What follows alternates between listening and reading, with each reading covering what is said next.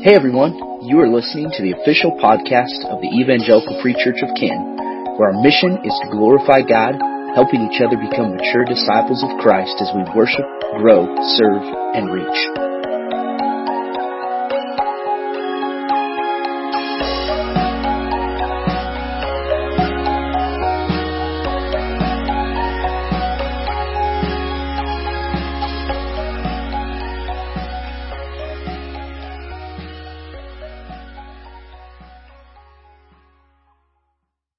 And I want you, if you had your Bibles open to Psalm 143, I want you to just stay there.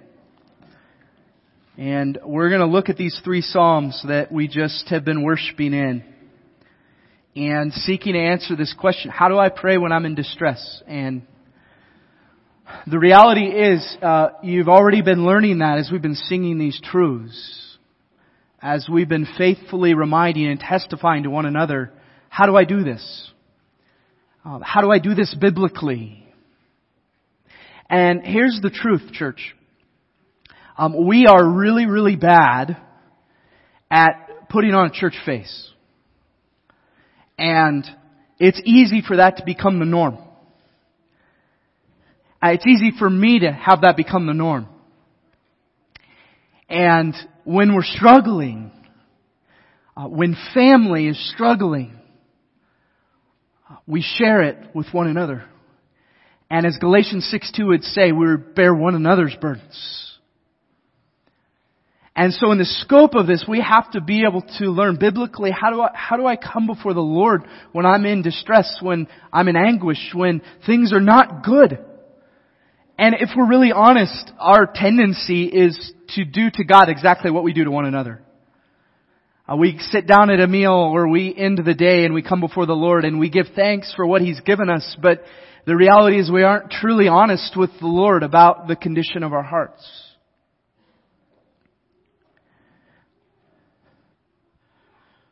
These are really sobering statistics I just want to share with you to give a scope of this, because however good you would say you think a majority of people are doing, statistically it says different.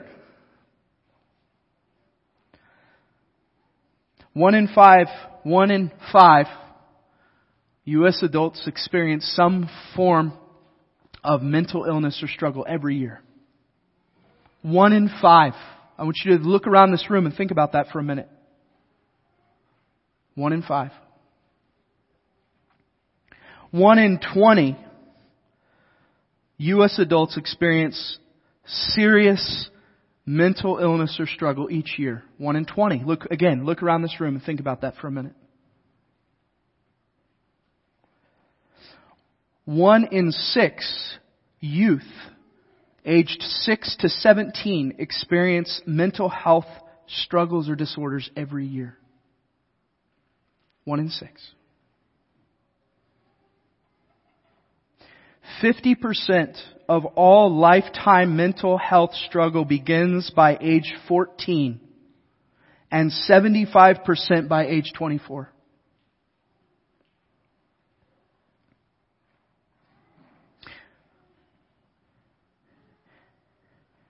And suicide is the second leading cause of death amongst people aged 10 to 34. Now, I share those for a couple of reasons. One, we have a responsibility to recognize and be aware of what's happening, and to be honest about it. And I fully recognize when I wrote these down this week, I'm going, man, Matt, you're just pummeling them over the head at the very beginning. This is not a, woohoo, let's party and celebrate. This is heavy. But I also say this because we have an issue, a historical issue within the body of Christ, that we diminish these things. And I'm telling you, our leadership is committed to make sure that's not who we are as a people. And it's one of the reasons I encourage you to continue to pray for the ongoing launch of our mental health coaching ministry, which we're praying, Lord willing, begins this summer in July.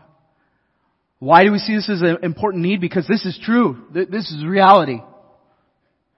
And I believe, family, this is a reality in our family. And it's important that we stop in the midst of that and go, How do I approach these things biblically? When I'm in distress, when I'm struggling, when I'm hurting, how do I come before the Lord in faithfulness? How do I do that consistently? And I'm going to give you this as kind of the main idea, and then we're going to go through each of these Psalms, and I want you to see where this is evident in Scripture. How do I pray in distress? I seek the Lord with honesty, fixating on who He is, on what He has done, and what He has promised. When I'm in distress, when I am hurting, when I am challenged, when I am in trial, how do I navigate this according to God's Word? And I begin by seeking the Lord honestly. That's not covering over or putting a Band-Aid on it. It's honestly coming before the Lord. And then I remember and fix my eyes on who He is, on what He has already done in the past, and what He has promised me in Christ. Now ultimately I could leave you with that and you could go today. And so if you get nothing out of today, I want you to really cling to this. Whether you take a picture of it, or you write it down, or you just memorize it right here and now. I want you to think critically about this, because the simple answer biblically in summary of what these 3 Psalms identify is this. When I'm in distress, this should be my game plan and my strategy. Because it centers me on who He is rather than on what I'm going through. And I want to bring light to each of these. But I want us to remember in the midst of this, church, we have made a grave mistake if we assume that God only wants the best version of ourselves. Because Romans 5 says it's while you were still in your sin that He sent Jesus to die for you. All of Scripture points to a God who graciously seeking to redeem for Himself a people. And He has made a way for that to happen. And if we convince ourselves that God doesn't want my mess, we are fooling ourselves. And not only are we fooling ourselves, but we're communicating to a world that is broken, that until you figure out your brokenness, don't come here. It's a lie. The very reason we need our Father in heaven is because we are broken, hurting people in anguish that will not be resolved or satisfied by anything of this world. So if that's you today, I want you to begin this morning. Just eliminate that from your thinking. God desires that you would bring all you have to bring, even if that is just your frustration. And for you to recognize who He is and what He has done and what He has promised, so that you can step into the trial and the hurt and the pain and the anguish with a confidence that's not rooted in yourself. It's rooted in the Creator of the world.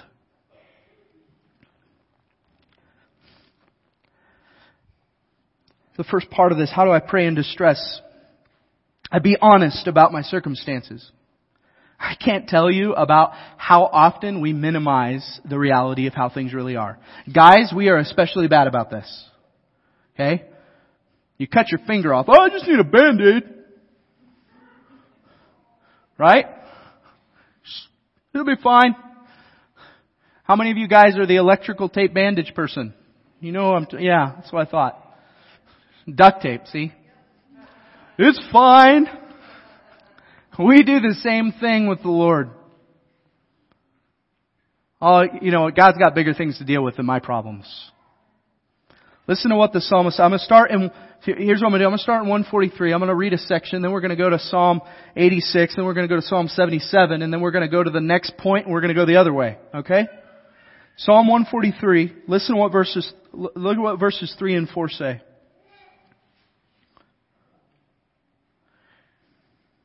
For the enemy has pursued my soul. He has crushed my life to the ground. He's made me sit in darkness like those long dead. Therefore, my spirit faints within me. My heart within me is appalled. That's pretty honest. Look at Psalm 86.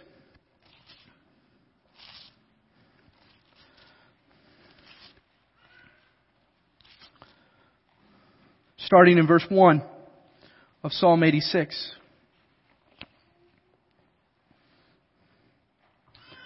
Incline your ear, O Lord, and answer me, for I am poor and needy. Preserve my life, for I am godly. Save your servant who trusts in you. You are my God. Be gracious to me, O Lord, for to you do I cry all day. Gladden the soul of your servant, for to you, O Lord, do I lift up my soul. And jump over to verse 14. O God, insolent men have risen up against me. A band of ruthless men seeks my life, and they do not set you before them. Identifies the struggle and the problem. Now go to Psalm 77. Psalm 77.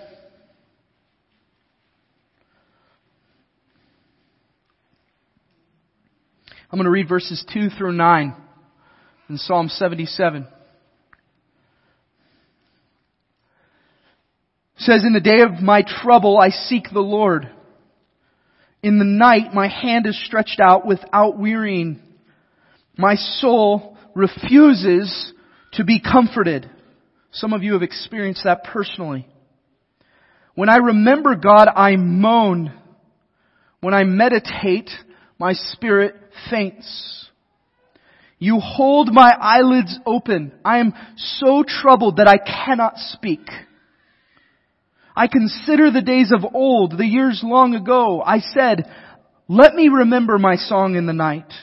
Let me meditate in my heart. Then my spirit made a diligent search, and listen to what his fleshly spirit brings to the surface.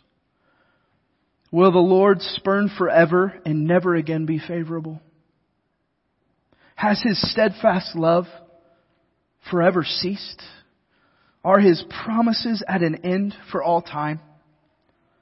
Has God forgotten to be gracious? Has he in anger shut up his compassion? Now, if we were to honestly assess, I would say many of us, when we do some honest searching, we resonate with those verses. And we recognize that when we do a search, we struggle maybe on a day to actually remember who God is and what He has done and what He has promised. And we lie awake at night. This is what the psalmist reveals in 77. You hold my eyelids open. And I'm trying to process these things, God, but I'm frustrated and I'm doubting your love. I'm doubting your faithfulness. I'm questioning who you are. I'm honest. Family, the only way we're going to experience comfort in the arms of our God is if we are honest with our God who already knows where we're at. But our number one tendency is to mask it, to mask where we really are. And some of us have gotten so used to hiding how we really are that we've convinced ourselves we can hide from God. So, step one, how do I pray in distress? I be honest with God about where I'm really at. Here's the key though. Don't stop there. Some of you do. Some of you, the farthest your prayer life goes is to cast your cares upon the Lord. That's biblical. Cast your cares on the Lord because He cares for you. Cast your anxieties on the Lord. But don't stop there. Because the minute you stop there, now you're just sitting in your mess. God, I'm a mess. Yep, God's very aware of that. That's why He knew you needed Jesus. It's not a surprise to Him. So here's where the second part comes in. How do I pray in distress? I fixate on who God is. Look at verses 10 through 20 of Psalm 77. Then I said, this is after he's been honest, the psalmist has been honest. Then I said, I will appeal to the ears of the right hand of the Most High. Okay, I'm going to go back. Obviously I'm questioning God's faithfulness, His sovereignty in the present, so time to go back. Verse 11, I will remember the deeds of the Lord. Yes, I will remember your wonders of old. I will ponder all your work and meditate on your mighty deeds. Your way, O God, is holy. What God is great like our God? You are the God who works wonders. You have made known your might among the peoples. You with your arm redeem your people, the children of Jacob and Joseph. When the waters saw you, O God, when the waters saw you, they were afraid. Indeed, the deep trembled. The clouds poured out water. The skies gave forth thunder. Your arrows flashed on every side. The crash of your thunder was in the whirlwind. Your lightning lighted up the world. The earth trembled and shook. Your way was through the sea, your path through the great waters. Yet your footprints were unseen. You led your people like a flock by the hand of Moses and Aaron. Now turn over to Psalm 86.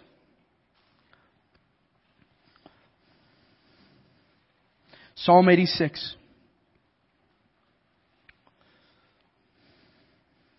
Starting in verse 5.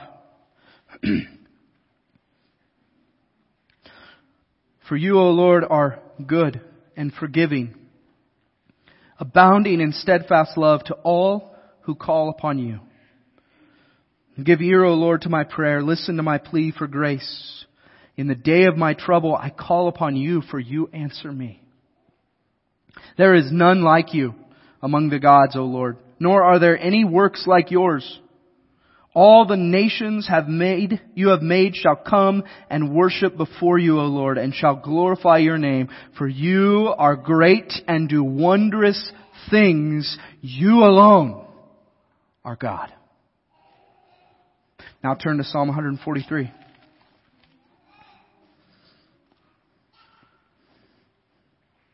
Psalm 143, verses 5 and 6.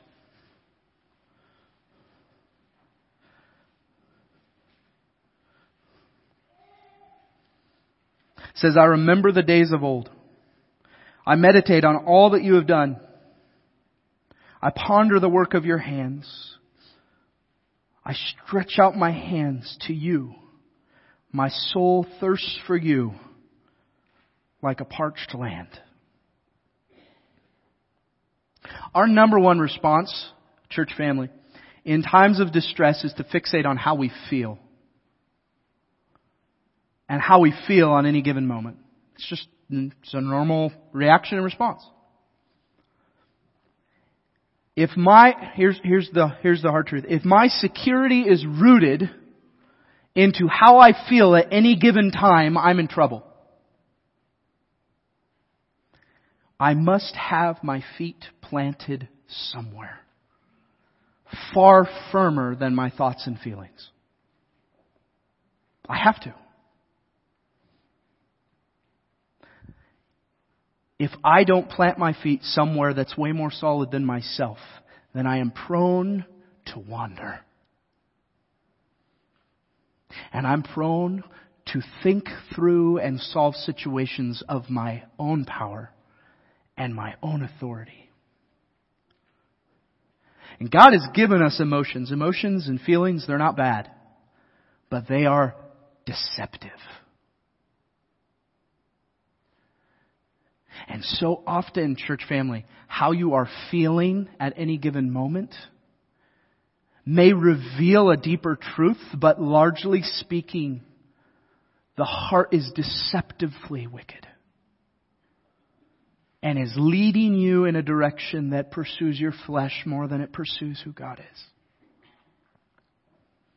Plant your feet somewhere far firmer than your feelings about the situation you're in right now. Where do you plant them? I plant them on the rock, who is higher than I. And I fixate on who He is. On who God is, because there is no other. How does this meet my greater needs? And here's where we get to the third and final point of this. How do I pray in distress? I seek what He has already promised to give.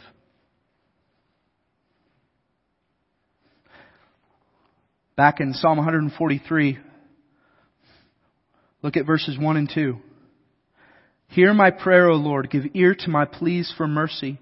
In your faithfulness, everyone say faithfulness, answer me. In your righteousness, everyone say righteousness. Enter not into judgment with your servant, for no one living is righteous before you. You jump over and you look at verses 7 through 12. It says, answer me quickly, O Lord. My spirit fails. Hide not your face from me, lest I be like those who go down into the pit. Let me hear in the morning of your steadfast love, for in you I trust. Make me know the way I should go, for to you I lift up my soul. You know what Proverbs 3 promises? Trust in the Lord with all your heart. Don't lean on your own understanding, but in all your ways acknowledge Him, and He will direct your paths. Verse 9, deliver me from my enemies, O Lord. I have fled to you for refuge. Teach me to do your will, for you are my God. Let your good spirit lead me on level ground. I'll go back to Psalm 86. Psalm 86.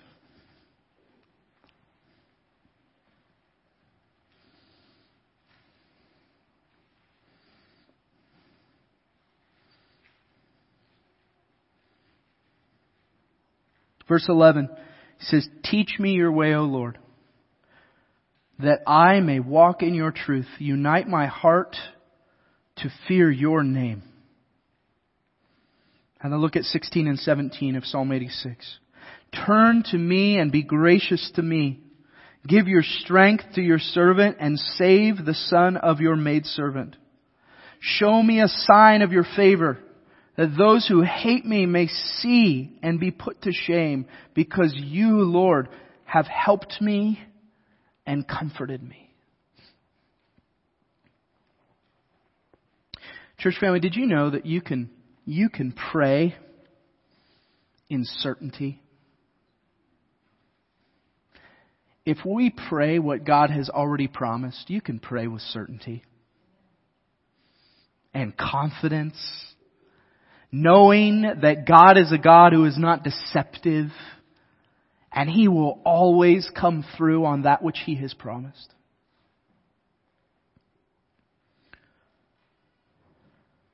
Does this mean that I shouldn't pray for what I am uncertain of? Absolutely not. You should. As long as your eyes remain fixed on what you do know to be true. I must seek the Lord and what He has already promised me. If all you pray for is what you are uncertain of, you are sure to lose sight of what you can be certain of. So, you may be asking, what has God promised? Well, my first response to you is, read your Bible. But I want to highlight just a handful. And I want you to look at these. I want you to think about this. John 3. For God so loved the world that He gave His only Son, that whoever believes in Him will not perish, but have eternal life. That's a promise. That whoever believes in the name of Jesus will be saved. James 1. If any of you lacks wisdom, ask God, who gives generously without reproach. But when you ask in faith and don't doubt. Direction, trust in the Lord with all your heart. Don't lean on your own understanding. In all your ways acknowledge Him, and He will direct your paths. That's a promise. Philippians 4, rejoice in the Lord always. Let your gentleness be known to all. The Lord is at hand. Later on in that, it's whatever is good, whatever is just, whatever is lovely. Gives this whole list. It says, think about these things, and the peace of God, which surpasses understanding, will guard your hearts and your minds in Christ Jesus. That's a promise. 2 Corinthians 1. Blessed be the God of all comfort, who comforts us in any affliction, so that we might also comfort those with the same comfort with which we've been comforted. That's a promise. Matthew 11, come to me, all who are weary and heavy laden, and I will give you rest. Take my yoke upon you. 1 Corinthians 10:13, no temptation has overcome you that is not common to man, but God is faithful. He will not let you be tempted beyond your ability. But when you're tempted, He will provide a way of escape that you may be able to stand up under it. Luke 18, the parable of the woman, we read that last week, where Jesus says if the unrighteous ruler responds to her persistence for justice in this way, how much more will your God respond to you? He'll respond. He will bring justice quickly, is what it says. But when He comes, will He find faith? Now, church family, this is just the beginning of promises that God has given us in His Word. And my overarching challenge to you is to memorize these scripture passages, because this is how you fight spiritual battles. You don't fight spiritual battles watching the news. You don't fight spiritual battles on social media.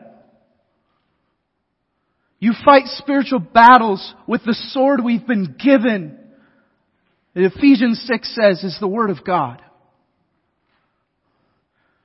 And you take up the shield of faith and you charge into a world that is discouraged and hurting and in anguish.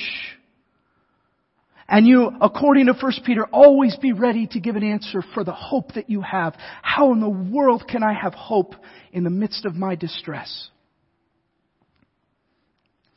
I seek the Lord with honesty. I fixate on who He is, on what He has done, and what He has promised. That, church family, is the foundation of our hope. It has to be. It has to be our focus. Because here's the thing. You're going to leave here today, and those things that cause you distress and anxiety and pain and hurt, they're still there. And I'm here to tell you they are not going to go away until Jesus comes back. But God has not left us alone. He has given us His Son and the Spirit as our helper, that we might know that God is with us, and if God is for us, who can be against us? The battles you are facing today are not pointless. But you have got to stop fighting them alone. And I praise the Lord for the family that is the church. But church, you who are here and those of you online, there are so many other people that are fighting these battles alone.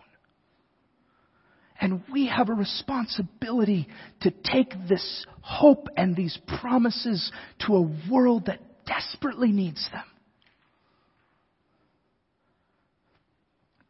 And then focus our attention on the very one who's promised redemption for those in Christ. And look forward to an eternity where all of those things are gone. And until then, together, we bear one another's burdens in honesty, and we fixate on who God is, on what He has done, and what He has promised. Every day until God takes us or Jesus returns. All of that for His glory. Amen? So here's what I want to do as we close. We're going to sing In Christ Alone again. But we're going to sing it with a different reminder at hand. Because that different reminder is simply this, that God has given us a hope. And He's given us a security. Through Christ.